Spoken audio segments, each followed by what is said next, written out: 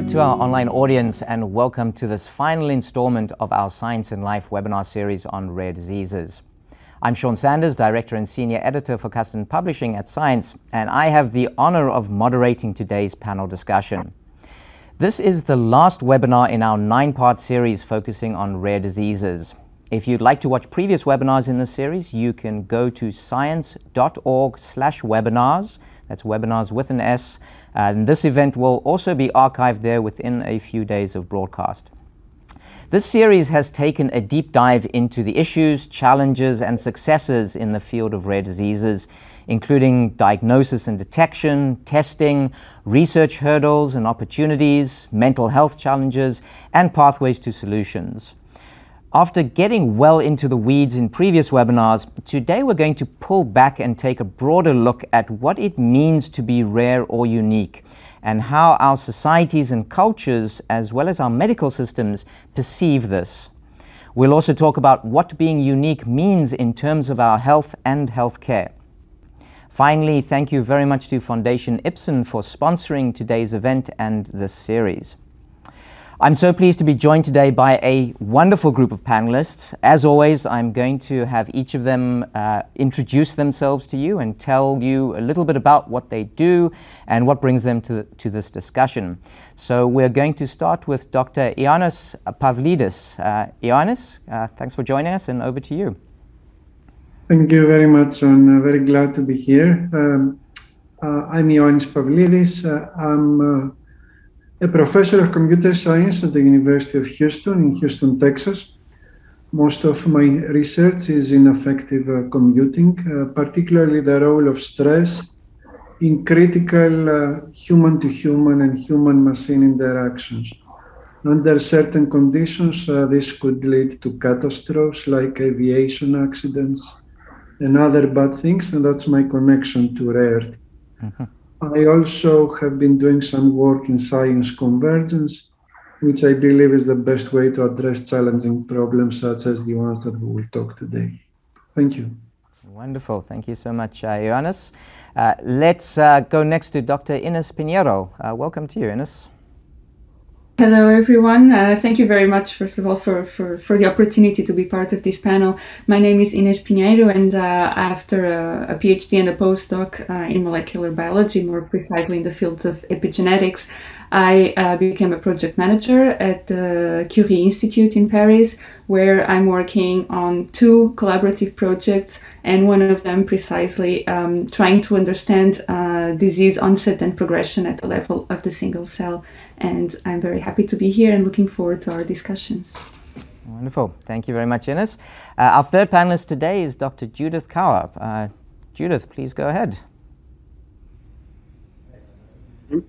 So good to join you. I am a member of the Choctaw tribe of Oklahoma. I'm a medical oncologist, and my practice has focused both practice and research on women's health, including global health. I'm also a specialist in palliative care, working with patients where cure is not possible. So I'm very interested in this webinar and how we can affect better conversations around both rare diseases and common diseases such as cancer. Thank you so much, Judith. And our final panelist today is Dr. Terence Forrester. Welcome, Terence. Thank you very much. It really is a privilege to be here and part of this discussion. I'm a physician scientist at the University of the West Indies, the Mona campus, which is located in Jamaica. My principal interest is human resilience, and in particular, interventions that improve human resilience in the setting of severe malnutrition in childhood. When a child is malnourished, the development of that child is permanently altered. And so we're very keen to intervene to prevent, but especially to reverse if possible and mitigate if not. I'm coming to this discussion, therefore, from the perspective of phenotype and how early developmental impacts change how an organism, a human being, develops and adds to the uniqueness of the phenotype that evolves. So looking forward to our discussion. Great. Thank you so much, Terence. And I wanted to remind you, we are mostly going out to a lay or non-scientific audience with this webinar. So I'm going to get you to define phenotype in a little while so that people understand that and understand what you do. But the first question I'm going to come to you all with, and we touched on this in the description of the webinar, if people read that before this event, or if they want to go back and read it now, it's on the webinar page that you're watching, that we are almost identical genetically as human beings, but what makes us unique and what makes us each different? So Terence, maybe we'll start with you and you can let us know your thoughts on this. Sure. At the core of each of us, of any living thing, is a DNA sequence, which is the messenger, which, when properly translated, leads to structure, anatomy, function, physiology, the chemistry, biochemistry, and the molecular and cellular activities, those little messengers going back and forth. Even though, as in identical twins, DNA sequence can be identical, the phenotype, that is, the anatomy, physiology, biochemistry, and molecular biology that makes up that individual can be very different depending on how, during formation, in utero and the first few years of life, the interaction between that evolving person and the environment, maternal environment and postnatal environment, influences the control systems of the DNA.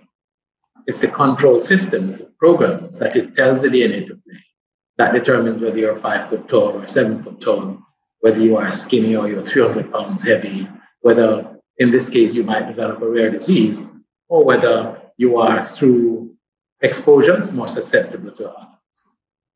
So perhaps the iconic example is identical twins with identical DNA sequences really do end up with completely different, sometimes, anatomy, physiology, biochemistry, molecular biology, and how they think of themselves and how they present themselves to the world.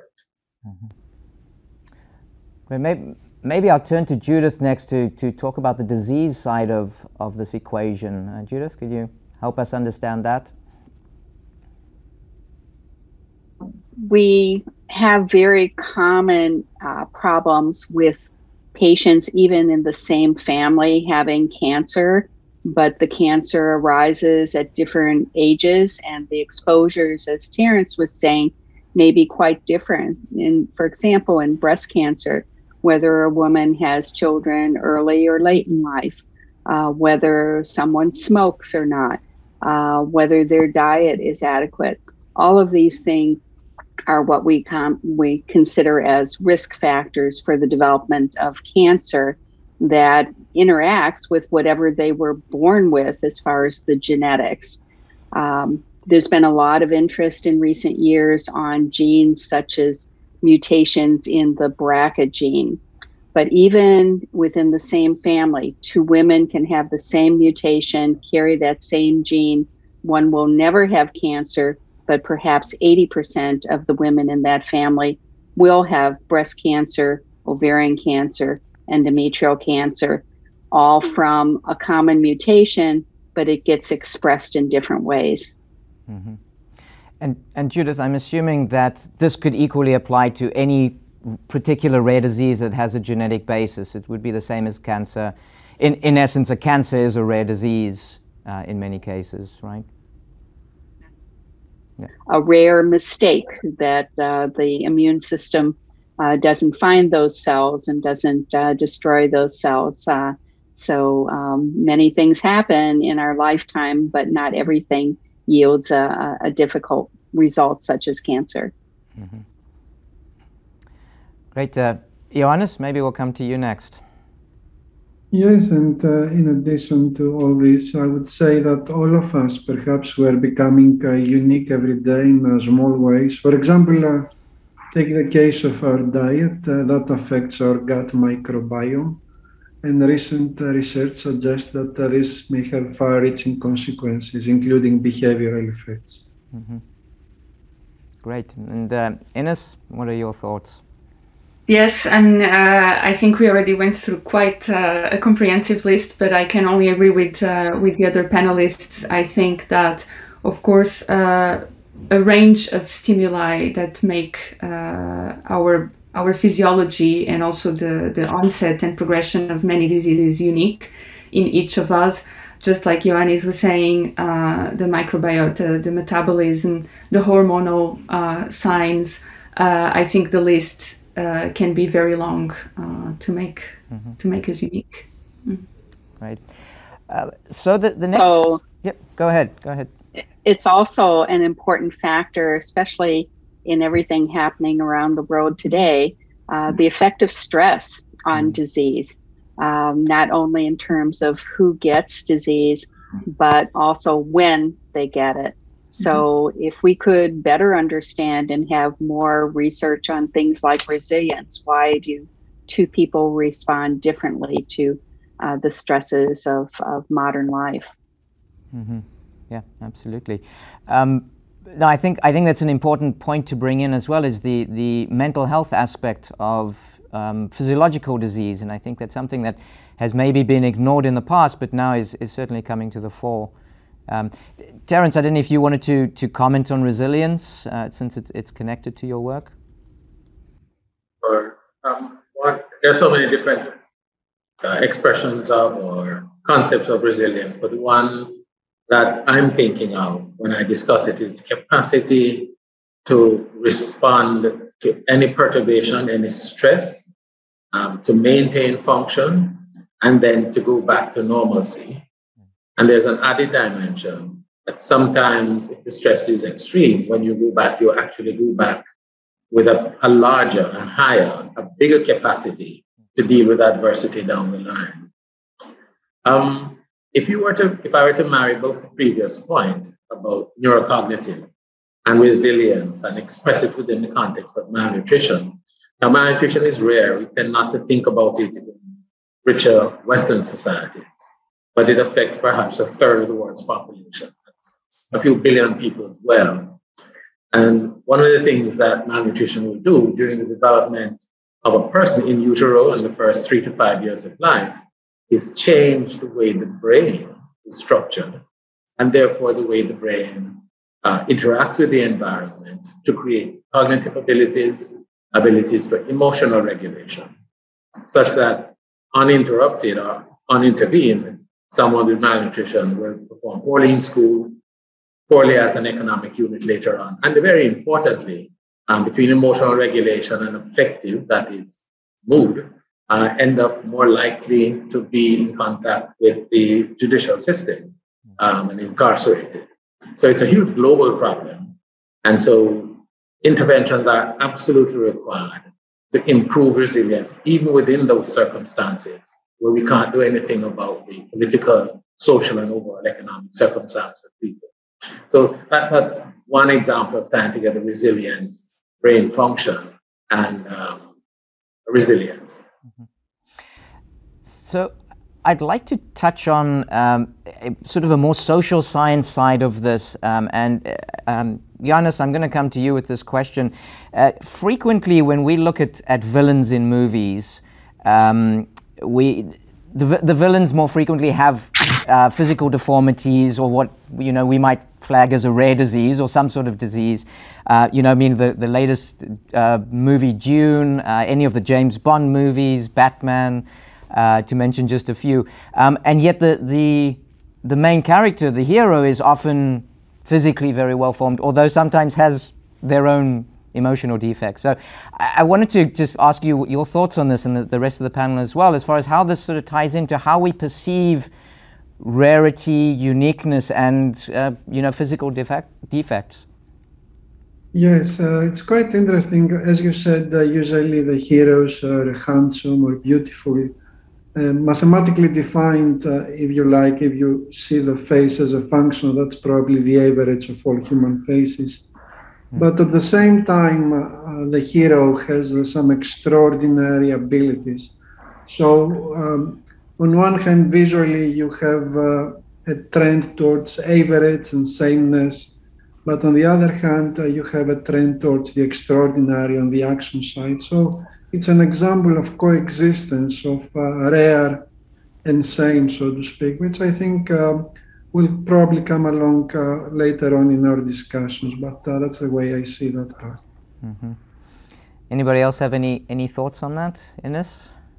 Yes, I was actually thinking precisely about why indeed we have this tendency to put to choose people or to put characters with physical deformities as being the villains, and I think it might also have to do with the fact that for a long time we could not necessarily explain them, and I think perhaps some religious or superstitious beliefs led us to think in general in a certain way, how some cultures perceive such kind of problems as, for example, a curse in the family, so a more superstitious problem, which I think could be playing a role here in this example of pop culture. But I don't know if my colleagues have anything to add. Yeah, I say something on this. So one of the issues that might be at play here is opportunities for improvement in global science literacy. And why do I say that? So if you think of our experiences, the way we develop phenotypes, they really, even though there's massive variation in early influences on how we develop, they really are bounded in fairly narrow confines. We think of climate, weather, nutrition, technology, medicine. Most global exposures have a boundary. And so we tend to all become normal, modal expression and fairly narrow limits. And we don't tend to see the continuity between that distribution and an individual that might lie a little bit outside our usual experience that we call rare. So for example, if I were to use a really speculative example, most of us have two eyes that look forward. There's a certain spacing between the eyes. If the spacing is variable, and we keep going laterally and laterally, it is conceivable that we might have someone with lateral eyes. Now, if you see somebody with lateral eyes, there's a neurocognitive development response. When the brain is set up in a way, it learns by detecting differences. And so if our usual exposure is similarity and recognizability and dependence, and then all of a sudden you see somebody 3 standard deviations away, there's an alert, and it's a different emotional and psychological response. Now, that's a big mouthful, but if somehow that, as well as concepts of global warming, climate change, etc., could be understandable because of the tools that education provides global school communities, I think our fight with rarity and stigmatization might be more easily overcome. Mm-hmm. So maybe if I could paraphrase, so essentially exposure to more difference allows us to understand that as more within that normal range than outside of our normal perceptions. Perhaps a little tweak. So understanding that the normal range is there because that's a product of a fairly narrow environment, but that there is a thread that connects the people at the edges of that distribution to the unusual presenters, person with 2 eyes where the ears are instead of 2 eyes in the front. But understanding the continuity and the inherent value of that individual depends not only on philosophy, it depends really on science literacy. In the same way that understanding global warming is dependent on climate, on apprehending science literacy, or vaccine hesitancy, or any one of these entities that require people to look at a range of facts or observations and come to a decision about them. Mm-hmm. Not sure if I'm being too nebulous. Maybe Judith or Ernest can expand a bit. No, I think that's good. And I actually think I'd like to come to Judith because I think this brings us nicely to sort of the next part of our conversation, which is investigating our differences and putting them in the context of the whole. And I wanted to particularly focus on modern medicine. And the question for you, Judith, is modern medicine too focused on the specific diseases or tissues and on the sameness rather than the differences? the understanding, does this make the understanding and the treatment of rare diseases more difficult for physicians? Some tendencies to look at the individual only as opposed to the group, and that poses some cultural issues for a lot of environments where it's the health of the group as a whole that is valued by the society. Let's say a small Native American tribe where they are interested in preserving culture and the family structure and so forth. In those situations, the individual is not as important as the whole tribe.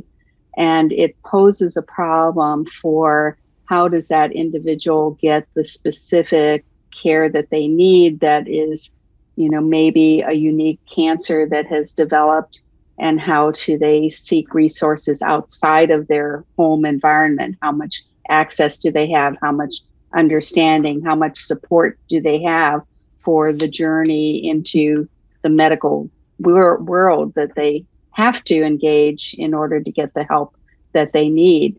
When we were talking, as Terrence was talking about, looking at things as unique, different, how your eyes are placed, etc., I was thinking about how it was not so long ago that I worked with women on the issue of fat babies. That traditionally having a fat baby was a good thing. It was a healthy baby. But when the nutrition changed from breastfeeding to all of the Western way of feeding our babies, and we had fat babies, now all of a sudden we have diabetes occurring very, very young in tribes, not only in the United States, but around the world. Obesity is now a problem.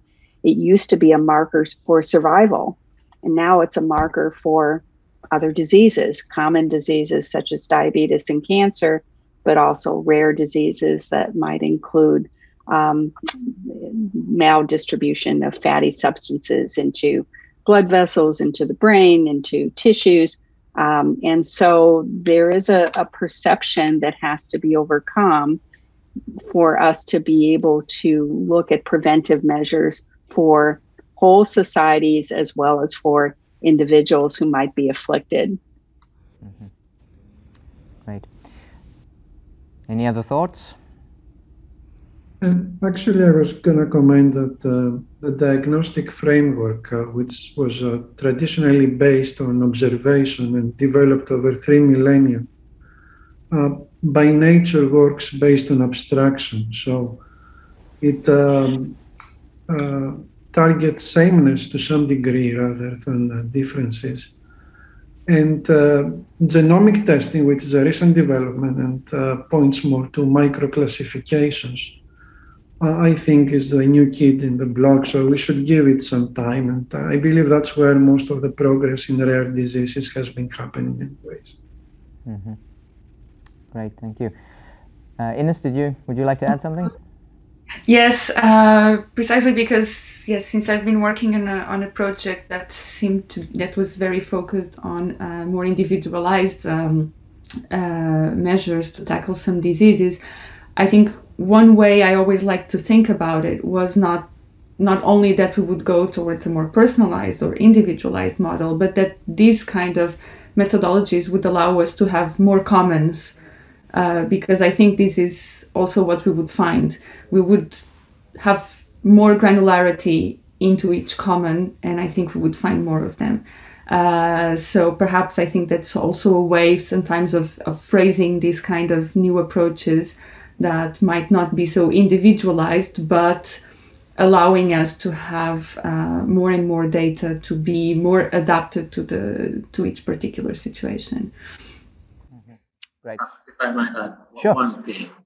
I think granularity, focus, diagnostic accuracy, I think has value insofar as they underline not only effectiveness of any medical approach, but also safety. And so if we think that those are good things, we should keep them. But if you look at things from the other side that we've been hinting at, that is, assuming that we give let's say, a treatment that is directed at the mode that is the most common phenotype that exists, it might have different effects going across the distribution as you differ more and more from that mode. And so perhaps our growing attention on the phenotype and how that phenotype will respond to treatments or respond to exposures, as Judith was saying, is, I think, a critical growth area in understanding not only the experience of most people, the common diseases, but how rare diseases might express themselves. Mm-hmm. Let me maybe just come back to something that Judith talked about that I'd like to touch on again, and that is the impact of culture and religion on a patient's uniqueness and their diagnostic odyssey, I guess, as well. Judith, could you talk to that? And I know they say never discuss religion, but I think it's an important topic to touch on because I think it impacts many people's lives in very fundamental ways. And when you're talking about traditional cultures, such as my own Native American group, religion can be a great source of support for people going through a major health problem. It can lead to misunderstandings, of course, as far as how does modern medicine affect the individual, and how does someone stay consistent with their cultural values while still seeking to be treated as an individual. And I think that's a challenge for us in many different parts of the world and certainly in many different parts of the United States. But if we don't recognize the spiritual component, if we just treat people in a mechanical fashion, we don't honor them. Mm-hmm. So we need to acknowledge that aspect of humanity as well. Mm-hmm. Right, thank you. Any other thoughts on that from the rest of the panel?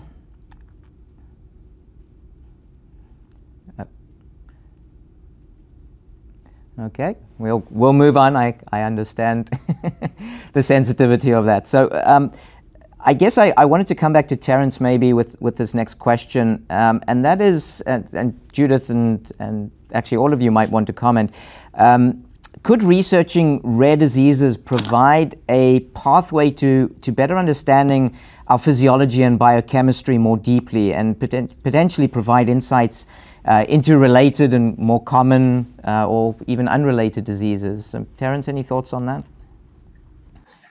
Yes, my perspective is very prosaic. It's old-fashioned, whole-body physiology, maybe systems physiology. So one of the key ways in which science understands systems in order to manipulate them, in this case, make people better, is by perturbing a system. So many systems go along in a state of repose, of equilibrium, and how it behaves then is bounded by the internal stimuli. So they may look quiescent and may look lazy, may even look asleep. You come along with a perturbation, and any live system is going to respond with a view to managing that stimulus and then returning to normalcy. So perturbation is a great mechanism for understanding simply by observing how an entity responds to a stimulus. In one way, therefore, I wonder if we might look at rare diseases, that is the genes and the downstream effects of the genes, as a sort of perturbation, unusual perturbation to our systems, that therefore will create unusual stimuli and lead to unusual responses of the body in an adaptive or regulatory response. And therefore, in that conceptual sense, rare diseases might pose as perturbations and therefore help our understanding of disease. But as I say, it's a very classical physiological view, and I'm sure there are other views around the table. Yes, I would like to follow up and give an example actually from my own research regarding this topic. couple of years ago, we started doing some study on people who suffer from tachophobia. That's the condition where people are afraid of speed, in some cases to the point that they cannot even drive, or they drive but they have tortured time. So we followed some people. It's a rare disease, or so we thought, that suffer from this condition, about 10% of the sample, and the rest of the sample supposedly was normal. So we monitored them using unobtrusive methods while they were driving in the city. And we found out from peripheral physiological responses that an additional 40% of the sample had also abnormal physiological responses in as simple things as stop and go in city traffic when you have small amounts of acceleration. And I guess they were not as extreme as the responses of the tachophobic people, but they were significant enough, and somehow they were embedded in their baseline, so they were not even aware of their condition unless you started digging very deeply with psychometric questionnaires and so forth. And that brings me to the point how a rare condition can lead you to uncover something that is laying under the surface and affect significant portions of the population. And the whole thing is seen now as a continuum rather as a binary decision-making point, which I believe is one of the problems with the current diagnostic methods we have, and they do disservice actually when it comes to rare diseases. Yeah, that's a fantastic example. Ines, you look like you might want to add something. Yes, if I can add something, I mean, of course, I completely agree that having hand in hand these kind of research lines where you have the physiological in on one side and the pathological on the other will always help us to understand either way, understand better what is happening. In the case of rare diseases, well, first of all, being a public health priority, I think it will be also a priority in the research programs in many places, and also with the high incidence of neurodevelopmental problems among these rare diseases. I think it is also like this will be quite important for us to understand better the physiology of the brain development. So I think here this is a system where we want to have access to information into a tissue that is so difficult. So I think this will lead the path to the development of tools that will allow us precisely to have access to these. And also many of these modifications occur during prenatal development, which also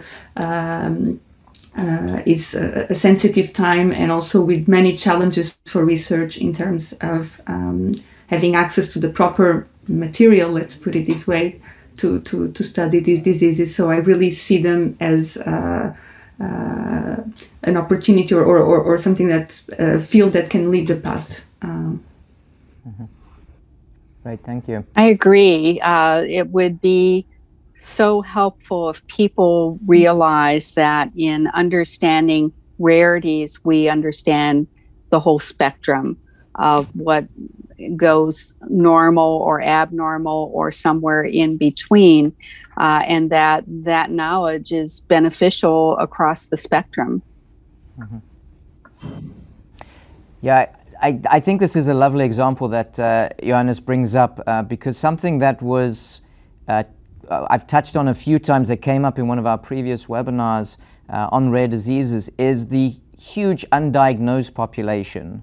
So, you know, those 40% of people that were suddenly picked up when you measured the right thing, I think, you know, is a really good example of the many people out there with what we would term rare diseases who have not been diagnosed or don't even know that they have something until, I think as Terence was saying, they're challenged by some sort of perturbation that brings out that disease. So what I'd like to do is come to Ioannis with this thought and also a question about technology. So what is the future of our technologies that will enable us to pick up this large undiagnosed population?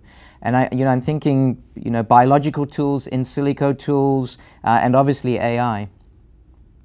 Right. So, as you said, the AI, but also data science, right? Because AI cannot do a thing unless it has the right data to operate upon. And that comes to the data part. And as we speak, we produce more and more data all the time. For example, the smartwatches we wear, they sense our physiology, our moving patterns. We leave digital footprints in the physical and the virtual space. Genomic testing is a commodity. Almost everybody has done one. All this data coming together and operated upon by the appropriate neuronic engines will eventually deliver the solution that you alluded. But of course, along with the good things come the bad things. This gives unprecedented access to privacy, maybe citizen rights, and so forth. And it should be treated with due diligence and thoughtfulness. But pretty much that's the way. It's a challenging thing in one sense, but it's very exciting in another. So it comes with shades, so to speak. And that's neither good nor bad. The principles of how we use that data and how we organize that data is going to help us or help society towards new paradigms. But the human brain wants to always put things in boxes. And who develops that algorithm will make a difference in terms of whether there is inherent bias in how we look at different rarer groups or how that data is interpreted. So we need to have consumer protections, we need to have personal privacy protections, but we also need the input that says, here's how the data should be used for good, but here's data that can not be useful at all and only obfuscate where society needs the benefit. Yeah, and I think I would probably add that transparency is very important. You know, just looking at what's happening with Facebook at the moment, and the way that algorithms are hidden in the way they process information. So, Ines, maybe I could come to you with this same question, but from a biological aspect. What are some of the tools that are being used in biology, and will sequencing, genome sequencing, give us what we're looking for? I think so. I think genome sequencing would definitely give us a lot of answers or provide us even a tool, because then we could also have better policies for prenatal screening, for example, and start treating patients of rare diseases as early as possible, possibly even, if possible, before the onset of the first symptoms, because then the chances that these people respond successfully to the treatment will, of course, increase. Before I go to, I think, one of what I consider that could be one of the biological tools of the future, I would also like to comment on the AI tools and on the issues of privacy, for example. I think for the rare disease field, something that is very important to consider is that if we want to have solid databases where we can have the maximum information, we might need to share the data across borders so that we have a number of patients or a certain amount of data allowing us to draw conclusions. And there I think it's, of course, a major challenge. And we will, of course, need to involve the specialists to overcome these challenges and also listen to society and to their concerns. When it comes to biological tools, something that I consider very important for this field is how right now we are, of course, not only doing what was done before of putting cells of the patients in culture to study them, to study what these mutations do, but also to study possibly therapies. But now from these cells, we can grow them in 3D so that they acquire a certain complexity that is more resembling an organ of this patient. And so I think this will be a very important tool, because usually cells, they also respond to their environment, to the spatial organization of the organ where they are. And having these structures, I think, will give us a more accurate view on the mechanistic insights of the disease, but also if we want to test a drug to see if it works for this certain patient, we might have also a better answer. I do think in all the years that I've done cancer research that it's very apparent that cancer patients are both self-interested but also very altruistic and want to contribute. They will frequently say, this may not work in time to help me survive, but if it helps the next person survive or someone in my family to have better quality of life, then let me contribute. So I think giving people the opportunity to contribute, but also to opt out, is important. And as you say, with rare diseases, you need the numbers to be able to draw conclusions. And I think there are people of goodwill and philosophers and policymakers who are trying to thread that needle as to what benefits the individual as well as society. Mm-hmm. I introduced something that we've probably taken for granted, which is communication in medicine and how it might impact some of the things that we're discussing. So I could give a really silly example, but it's a real example.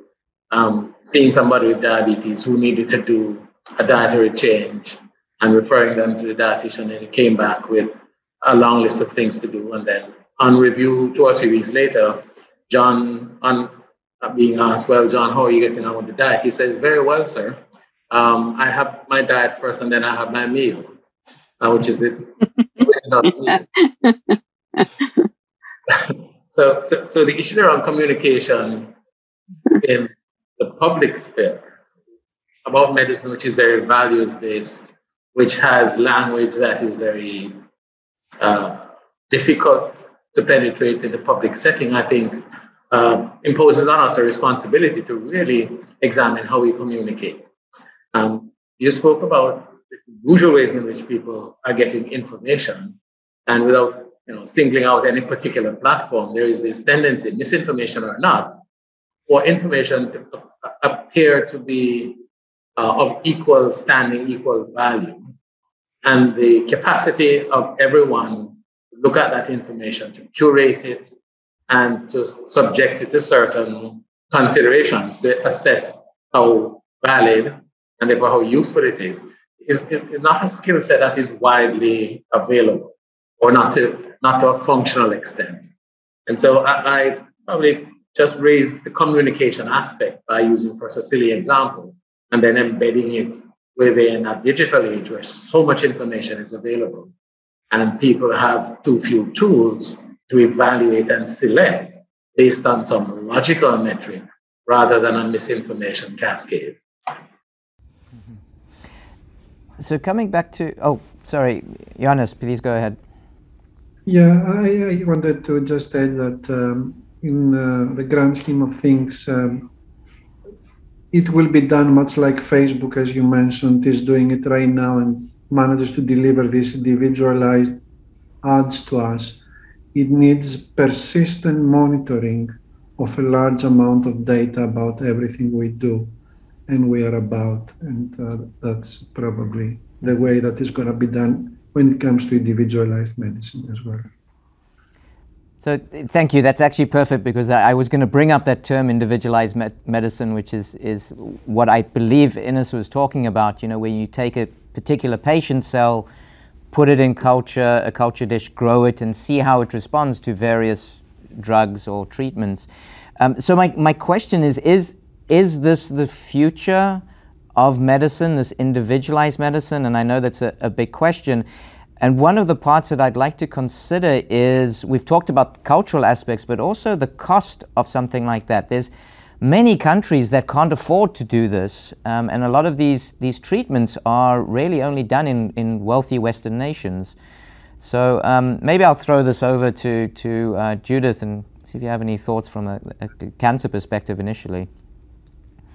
Definitely we face the issue of what is the cost effectiveness of different medicines, and when you're dealing with rare diseases, how much is enough research to come up with a drug, and then who can pay for it? Can insurance pay for it? Can the family pay for it? Can GoFundMe pay for it? And so it does pose a philosophical and a cultural dimension to it.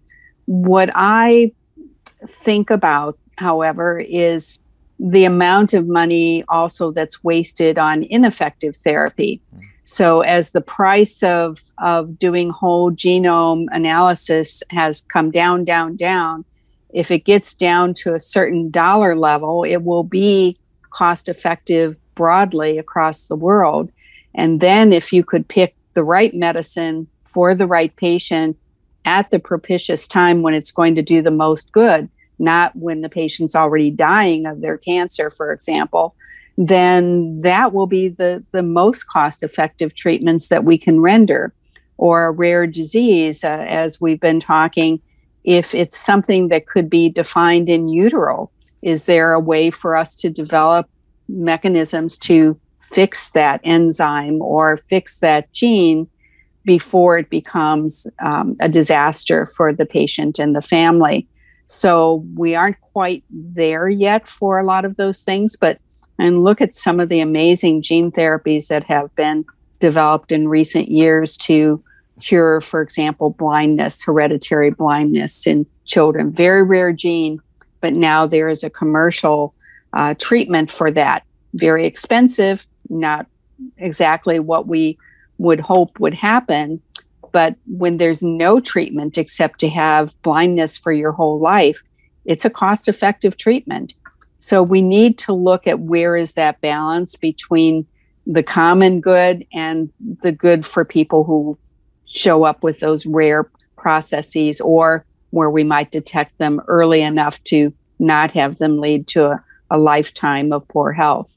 Mm-hmm. Great. Thank you, Judith. Terence, did you have any thoughts? I could pass this round. No problem. Okay, so I think in the time remaining, I wanted to just sort of touch on the more individual aspects of our conversation.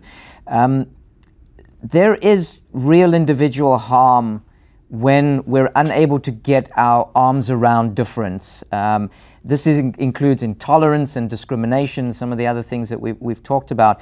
So what do you think is the toll at the level of the individual and their family and their community, and what is the broader cost to society? Johannes, maybe I'll have you start off on this one. Yes, the cost could be severe, and intolerance usually leads to violence. If it does not lead to violence, it certainly leads to misery. And I believe a good way to overcome all this is through persistent small doses of difference. And I see several historical examples where I think this worked quite well. Take, for example, the case of gay rights and recognition in America, right? When it started in the 80s and 90s, the majority of the population was probably either indifferent or against it. But then through persistence and small victories after 20 years or so, things are completely different. So that was a case of something uncommon, relatively rare for the time, that persisted and in a small step eventually triumphed. And I think that's probably a good model to address this issue. And I do think it comes down to having communication that's accurate and that leads to a full education about whatever the disease or the condition or the societal problem is. I can remember very clearly in starting my research where you could not even go into a meeting with tribal members and use the word cancer. People would get up and walk out because there was the feeling that this would bring that disease upon anyone who talked about it. So we've come a long ways in that regard. And similarly, some of these other societal issues have evolved. And I think that not only does science have to evolve, but human nature has to be put to the test of evolving, and that we do have brains, we do get educated, we can change, and we need to focus on how to provide the opportunity for good change to occur within society. Thanks very much, Judith, for that. It triggered in my mind the tension that many of us had. Certainly, I'm acutely aware of it, which is, will we ever be able to live harmoniously together? Whether it is embracing differences across a health spectrum or differences across geography and culture. So when I'm tempted to get down, I kind of take the 100,000 view of it. So if you look at it, I mean, we've fairly rapidly come from family groupings getting together, kinships, tribal alliances, and nation states. So we are ambivalent now about going beyond nation states towards globalization. But I think some of the tools that we are having now, digital tools, are really driving that phenomenon. In a kind of an extreme example, I wonder whether embracing rare diseases and having a paradigm for illustrating that this is yet another example of the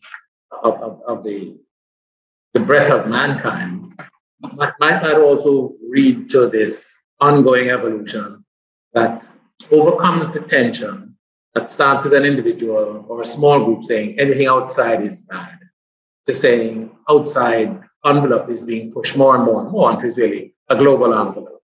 So maybe that's more inspirational more than anything else, but I do take comfort from a fairly rapid advance from kinships to nation states. And I don't really worry too much about the ambivalence we have between nation states and global communities. I think digitization will take care of that. Yeah, I sort of have the feeling that we've, in our development as societies from small tribal groups to these huge cities, we've almost outpaced our ability to evolve to manage all of that. And a lot of people talk about the amount of input that any one person has in a day is orders of magnitude more than it was 20 years ago, 50 years ago, and a few hundred years ago. So I think this idea that we're being exposed to so many more things is very helpful, but it seems like there's also a pushback now. There seems to be more nationalism, more extremism. I mean, we see that in America, we see that in many countries, in Europe, all over the world. So I wonder how this can be overcome, and whether we're sort of diverging on divergent paths where people are going to almost back to sameness, being with people who think the same way as them, whether that's we like a lot of diversity or we don't like any diversity. So any thoughts from the panel in the last few minutes? I'm going to choose someone if nobody speaks. Yeah, I'm coming back actually to what I said earlier. I believe maybe the way to navigate this is through persistent small doses instead of whopping doses that come out of the blue. We need to adjust, so to speak, the stimulus so that is absorbed by the society and the individuals. As the Latins used to say, sola dosis facit venenum, which means the dose makes the poison. So if we adjust the dose, I think we will probably do okay. Mm-hmm. We need some buffers in there somewhere along the line. rather than being constantly bombarded. Mm-hmm. Mm-hmm. And I think back to what Johannes was saying, I think communication is important. I think it was Johannes. It seems that the ability to sit down and talk to other people who are different from us makes all the difference. And I think coming back to rare diseases, this is important as well, because my impression of the rare disease community is they are very open to sharing and bringing understanding, but we're maybe not asking those questions. So we're close to being out of time, but I wanted to just ask if there's any final thoughts. Maybe we can go around. Anything you'd like to share with the audience? Ines, maybe I'll pick on you first. No, I was just also picking on your last comment about communicating with people with rare diseases, and we have mentioned social networks with all the disadvantages they have, but I think I've seen more and more also how people use them to share their experience as patients of different kinds of pathologies. And I think this is helping everyone very much, not only, of course, to identify the signs and to fight for proper medical treatment, but also it helps people seeing that, in a way, they're probably there is some uniqueness because they are having this disease, but they are also part of the same. They probably feel reassured, and also I think it helps patients progressing with their life, finding comfort. So I also think that there is some good in that. And coming back to this communication topic, I think this is very important. Mm-hmm. Perhaps an ongoing discussion of diversity within the context, even of medicine. Exactly. I think is an important educational initiative that we should amp up. I think rare diseases offers an excellent perturbation to the system and forces us to go beyond the usual distribution that we are accustomed to. And if we could make the link that there is some continuity of process anyway, manifest in individuals that appear, whether at the genius level, at one rare level, or at a physical difference at another, to recognize the continuity.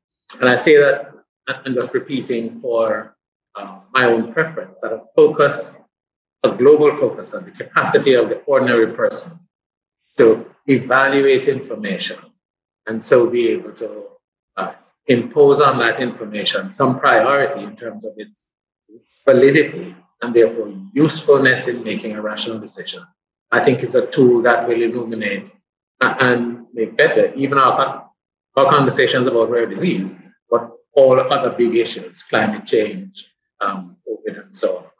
Mm-hmm. Great. Johannes, any last thoughts from you? Yes, and both biological and social systems collapse under sameness. There are many examples. For example, Sparta collapsed based on its insistence on sameness. They eventually ran out of Spartans. And conduct with the different brings brilliant results. For example, if Darwin had not taken the Beagle trip to see the diverse fauna and flora in South America, probably wouldn't have been Darwin in the first place. And rare is not rare, is the tip of the iceberg, and it's part of a continuum. Mm-hmm. Fantastic, thank you. And Judith, I'll give you the last word. I couldn't be an oncologist without being an optimist. What I can do today to help patients is so much different and so much more specific than what we could do when I started in this field 40 years ago.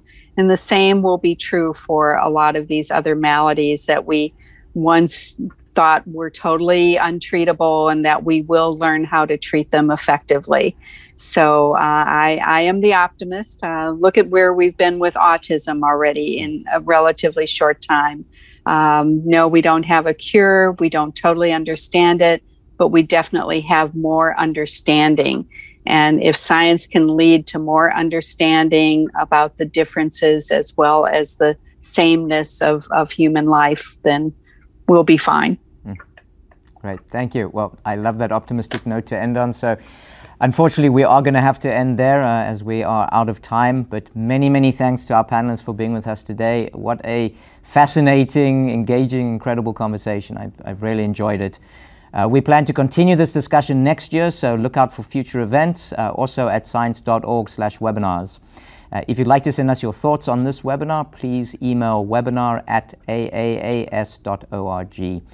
Thank you once again to our wonderful panel and to Foundation Ipsen for enabling this conversation through their kind sponsorship. Goodbye, everyone.